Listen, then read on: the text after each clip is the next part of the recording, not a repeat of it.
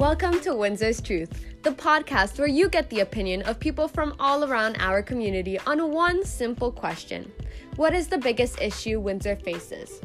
I'm Maya Mikhail, your host, and welcome to the one show where you will get to hear different points of views from some amazing people from right here in Windsor, Ontario. Hello everybody, welcome back to Windsor's Truth, the podcast where you get a taste of Windsor's not so positive attributes. I'm your host, Maya Mikhail, and today we will be talking to Lorraine Goddard. Hi Lorraine, how are you? I'm fantastic, Maya. How are you? I'm great. So, for viewers who may not know you, do you mind introducing yourself? Sure. So, I am the Chief Executive Officer for United Way Windsor Essex. And what that means is I'm kind of the leader of a team of super talented, super committed people who are working hard to help build a stronger community for everyone in Windsor Essex. That's amazing. So obviously your organization is very involved in so many issues, right? So what do you believe is the biggest problem we face as a community? Well, if we take COVID-19 off the table, because I think that's the top of everyone's mind these days, if we take that off the table, one of the things that United Way has been really committed to, we've been in our community for 75 years, but I would say really in about the last 10 years is we've really been committed to looking at what does the data tell us in our community, right? We talk to a lot of people and we get a lot of information from people, but does the data really reflect what we're hearing? And so one of the things that really struck us as we've been tracking data over the past 10 years is just the increasing number of families that are living in low income or living in poverty. And when we look at the numbers of how many children, particularly in key neighborhoods in our community, we really felt very passionate about this. Kids are our future, and, we felt that we had to do more and we had to work differently in order to really tackle this problem. And so for United Way today, we feel that building a more equitable community where all kids have the opportunity to succeed no matter where you were born and what your postal code is. And so that's kind of our mission right now. That's amazing. So is your organization doing any campaigns? Oh, I can't hear you. Sorry about that. Is your organization doing any campaigns or anything like that to help it? Yes, we are right now. United Way is working with 50 community leaders, and we've created this, a collective group, and it's called Prosper Us, because we're striving for a more prosperous community for everyone. And these 50 community leaders have drove a stake in the ground to say we're committed to tackling this problem of childhood poverty. And what we're developing right now is what we call a cradle to career strategy. And so we're looking at how do we support kids from the time they're still in their mother's womb, right? So prenatal, right through kindergarten. They're making sure that they can excel in their grade 3 literacy testing, their grade 6 math. They graduate high school, they can move on to post-secondary and then into a career. Because ultimately, we really believe that the clearest pathway out of poverty is through getting a good education and a good job. Yeah, I completely agree with you. So can anyone in the community support this cause? Campaign? Absolutely. Yep, absolutely. United Way, as you know, we go out, not unlike yourself, going out and raising dollars for really important causes and things that you're passionate about. United Way does that too. So every year we run a formal fundraising campaign, but we also take donations anytime during the year. And all of those donations are going directly to support Cradle to Career strategy in Windsor and Essex County. So all the dollars stay local and they go directly to help kids and families, help lift them up so they can, achieve success in their lives. Right. So how can people, like, a lot of people might not really know about this issue, right? So how can people educate themselves about this? Well, people can go to our website because we do have a lot of information available and data available. A lot of people might be surprised that in some of our neighborhoods in our community, more than 50% of the kids growing up are living in poverty. And when you live in growing up in poverty, it presents a lot of unique barriers that you or I, my kids may not have experienced. And it affects their ability to be successful in school. So you can go to United Way's website, weareunited.com. You can go to all kinds of different websites. You can talk to different organizations that serve the community, whether it's organizations that support homeless people who are homeless, whether it's organizations that support children in after school programs. There's all kinds of information out there. Right. So your goal is to, as you stated, correct me if I'm wrong, but your goal is to make sure that all youth in our community get the same opportunity and that they all get that opportunity to succeed, correct? Absolutely. That is it. So what can we do to make that happen? Is it funding? Is it continuing to campaign for it? Like, what can we do to make that happen? Well, I think the first thing is, especially if you're a young person, there's a lot of stigma if you're growing up in poverty, right? These young people might not be able to afford the nice running shoes or the cool backpack or have a lot of the cool clothing that helps to define you as a young person. So I think as a young person, you can have empathy and be really considerate about your fellow students and maybe some of the challenges that they and their family are experiencing and not discriminate against them because, as much as there's stigma on a lot of different issues, definitely there is poverty. So as a young person, that's something you can do and stick up for your friends who might have fallen behind and are struggling. The second thing we can do is volunteer.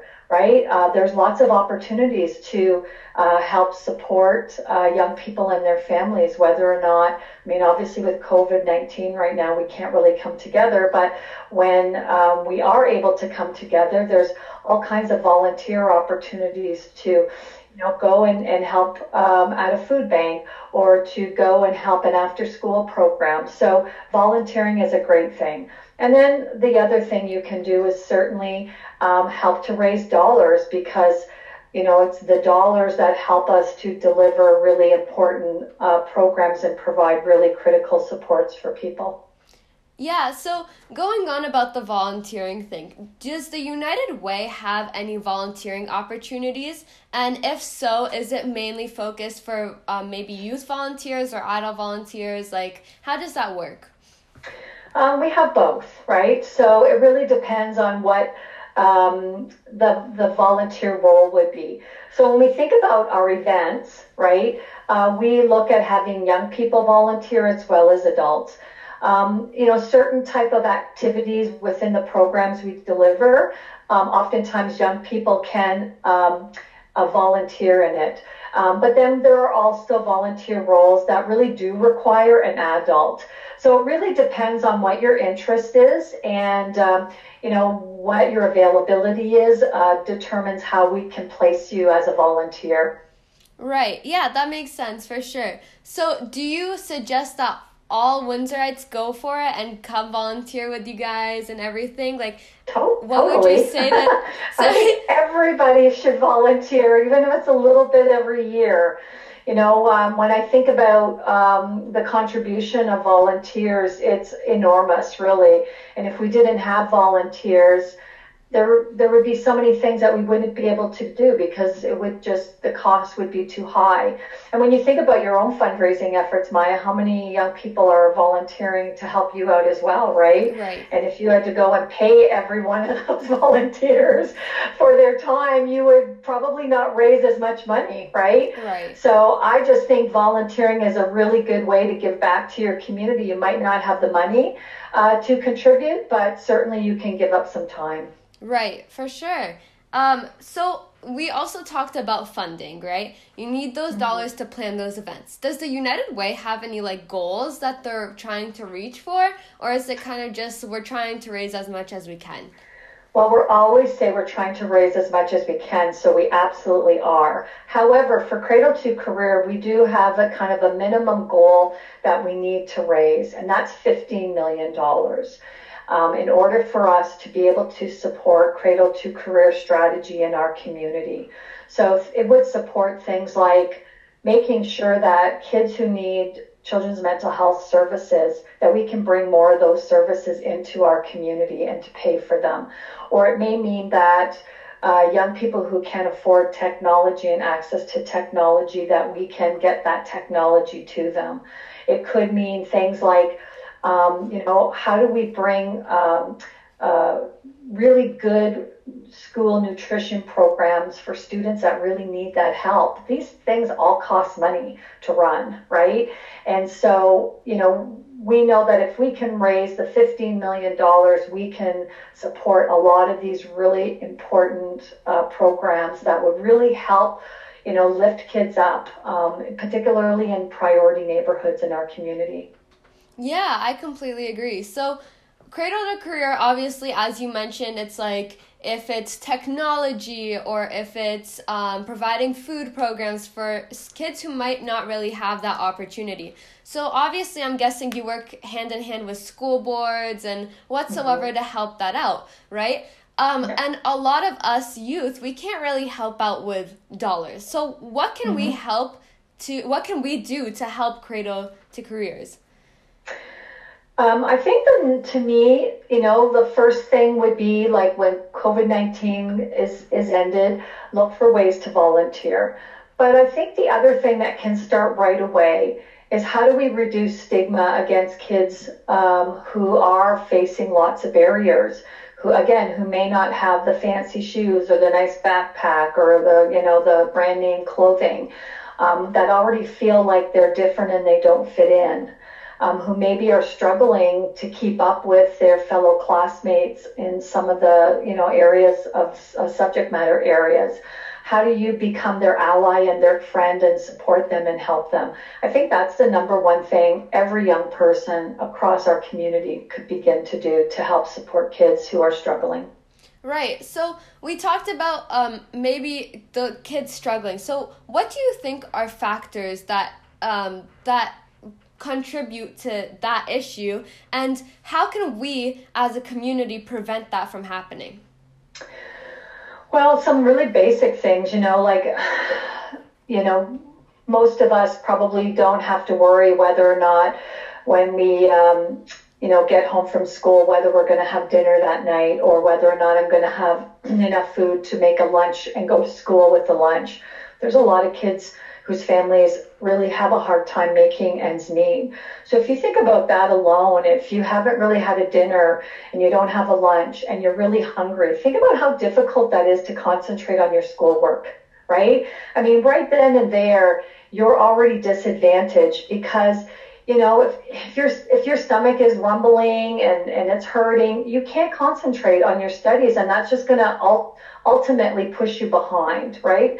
That's a really simple example, but there's also a lot of stress when you're growing up in a family that's struggling to keep the heat on or keep the lights on or bring food to the table. That creates a lot of stress for young people, and that can create other mental health issues. And so that in and of itself would affect a child's ability, a young person's ability to go to school every day, to feel like they're focused and they're concentrating on their studies. So, I mean, those are just two very basic examples of how, living in poverty and the barriers that kids and families face, how it kind of contributes to them falling behind in school. Right. So if there's like, as we said, it can contribute to mental health issues. So does the United Way have any, I don't know if it's maybe one-on-one or a group thing, to help kids who may be struggling with those mental health issues? Yes. Right now we support Windsor Essex Family Services, and they provide counseling. United Way invests in counseling. So if you go and need counseling services, you can call Family Service Windsor Essex. And if you pay whatever you can afford. So no one is turned away because you can't pay for the service. So that's one of United Way's single largest investment is providing mental health services for our community through a very qualified organization with professional counselors available. Right. So a lot of people, so for the viewers who may not know, I myself have my own little group that help like the poverty and mental health and like all causes in the city. And one thing that I've heard a couple times, which has really bugged me as a person, is poverty doesn't exist. That's not something that's true. So what do you have to say to those people? Well, I say that they're probably kind of living in their own bubble. And I've heard that too, Maya. And, you know, when I talk about different neighborhoods and the high levels of poverty in them, people are shocked. And I ask, the next question is, when's the last time you've driven through those neighborhoods? Or when's the last time you've talked to people who live in those neighborhoods, right? Because what's happened over time is, you know, they call it kind of like sprawl. Your city sprawls, that grows out. So a lot of the people that, you know, were living maybe in these priority neighborhoods, you know, they started to earn more money and they wanted to have bigger houses and bigger yards and they could afford it. And so they moved out. And who's left in these neighborhoods are the people that could never afford to leave, right? They're in that neighborhood. And the more that people have left that have more money, and the greater number of people that are left behind that have less money, what you see happening is, you know, all of a sudden there's not as much money being spent at grocery stores. So the grocery stores closed. And then you end up with very few places for people to buy affordable food. And you end up with what we call food deserts. You know, then other services that might have been available, like city pools and libraries, start to close because these folks can't really afford a car and can't get to use these services or don't have enough money to pay for public swimming. So now you see the breakdown of all of these other services and supports in these neighborhoods. But of all the people that moved out, they never drive through them anymore, so they don't know people that live in them. So that's why it's important that, you know, we share the data when we're talking about this, right? We have lots of reports on our website that talk about the data and what's happening in some of our neighborhoods across Windsor Essex. So that's what I tell people is I say, here's some data, please read this. Please drive through these neighborhoods and please maybe talk to some people that live there. Educate yourself, right? Because it's easy for all of us to live in our own little bubbles and not realize what's happening kind of beyond our boundaries that we have placed for us. Yeah, I completely agree with you. And it's so sad that there's still people in our community that believe those type of things, like poverty is real. And it honestly, it's super sad, and it's like heartbreaking that there's kids my age, kids younger than me, or even older than me that are going through these things. And it's so important to realize how privileged we are to have that opportunity. And I believe, and I agree with you, that everyone should have the opportunity to make it out successful. So exactly. Yeah. Absolutely. And I believe that us as a community, we have so much of a say, right?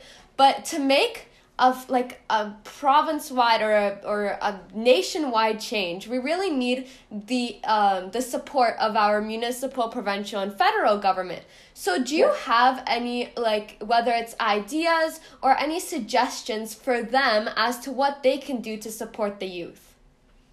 Well, I mean, we know that the federal government has already, in the last couple of years, increased the child tax benefit, right? And that directly helps families living with low income. Now they're proposing $10 a day childcare. I mean, that's a game changer for families. When you think about there's very limited affordable childcare spaces that are funded. So if you're, parents and, you're just making kind of minimum wage or a little bit above, you can't afford to pay for childcare and go to work. Like, you know what I mean? Like you can't do both because you don't make enough money. So that actually keeps people on social assistance, which is such low income, right? So by providing childcare is a game changer. Also, we know the housing, affordable housing is very limited, and our housing costs are rising like exponentially in our community. If people can't afford their housing anymore, then they become at risk of homelessness, and that's just a whole nother set of problems. So I do think the government needs to really increase the stock of affordable housing across Windsor and Essex County. I mean, those are like two, I think, game-changing opportunities. And also, I would say, making sure that our minimum wage actually can help to support an individual, right? That it's high enough when we look at what, as we call it, our market basket, right? So the market basket measure is based on every community. What does it cost to on your average expenses in your community to rent a place, to buy food, to pay for some health care, those kinds of things. So we want to make sure that our minimum wage actually allows people to kind of be able to just make ends meet. Right. So what do you have to say to teachers that are going through this? Like teachers that have students in their classrooms where they are not as privileged. Yeah, I mean, I think teachers do an amazing job, and so I do applaud the teachers. And in the classroom, they're facing so many challenges. And again, I can't even imagine being an educator today with COVID-19 and all the challenges. But notwithstanding today's challenges with the pandemic, I think that educators understanding the barriers that a young person would experience because of poverty, and understanding that it's not that they're lazy, it's not that they don't care, it's that they do face all kinds of different barriers that are affecting their ability to excel in school or to even meet maybe some of the basic minimum standards, and that they need extra support, academic support. And if the classroom teacher is not able to give it, maybe connect them with a community organization that can help them out of school. So I think just really understanding and empathizing with students and not labeling students, giving them a chance to, get the support they need and help them to reach their potential. That's amazing. Thank you so much, Lauren. Do you have any last words, any last comments? Well, I just think we have a fantastic, generous community, and you're part of that community, Maya, and the work that you're doing, and really applaud that. And we hope that you continue to do all of this fantastic work. And I know that there's a lot of other young people who have the capacity to do this, and I really encourage them also in whatever way you can give back to your community, whether it's being nice to your fellow student, whether it's volunteering or whether it's raising some money for a cause that's important to you. We can all do our part to build a stronger community. Yeah, I completely agree. Thank you so much, Lauren, for coming on. Thank you, Maya. Take care. You too. Stay safe.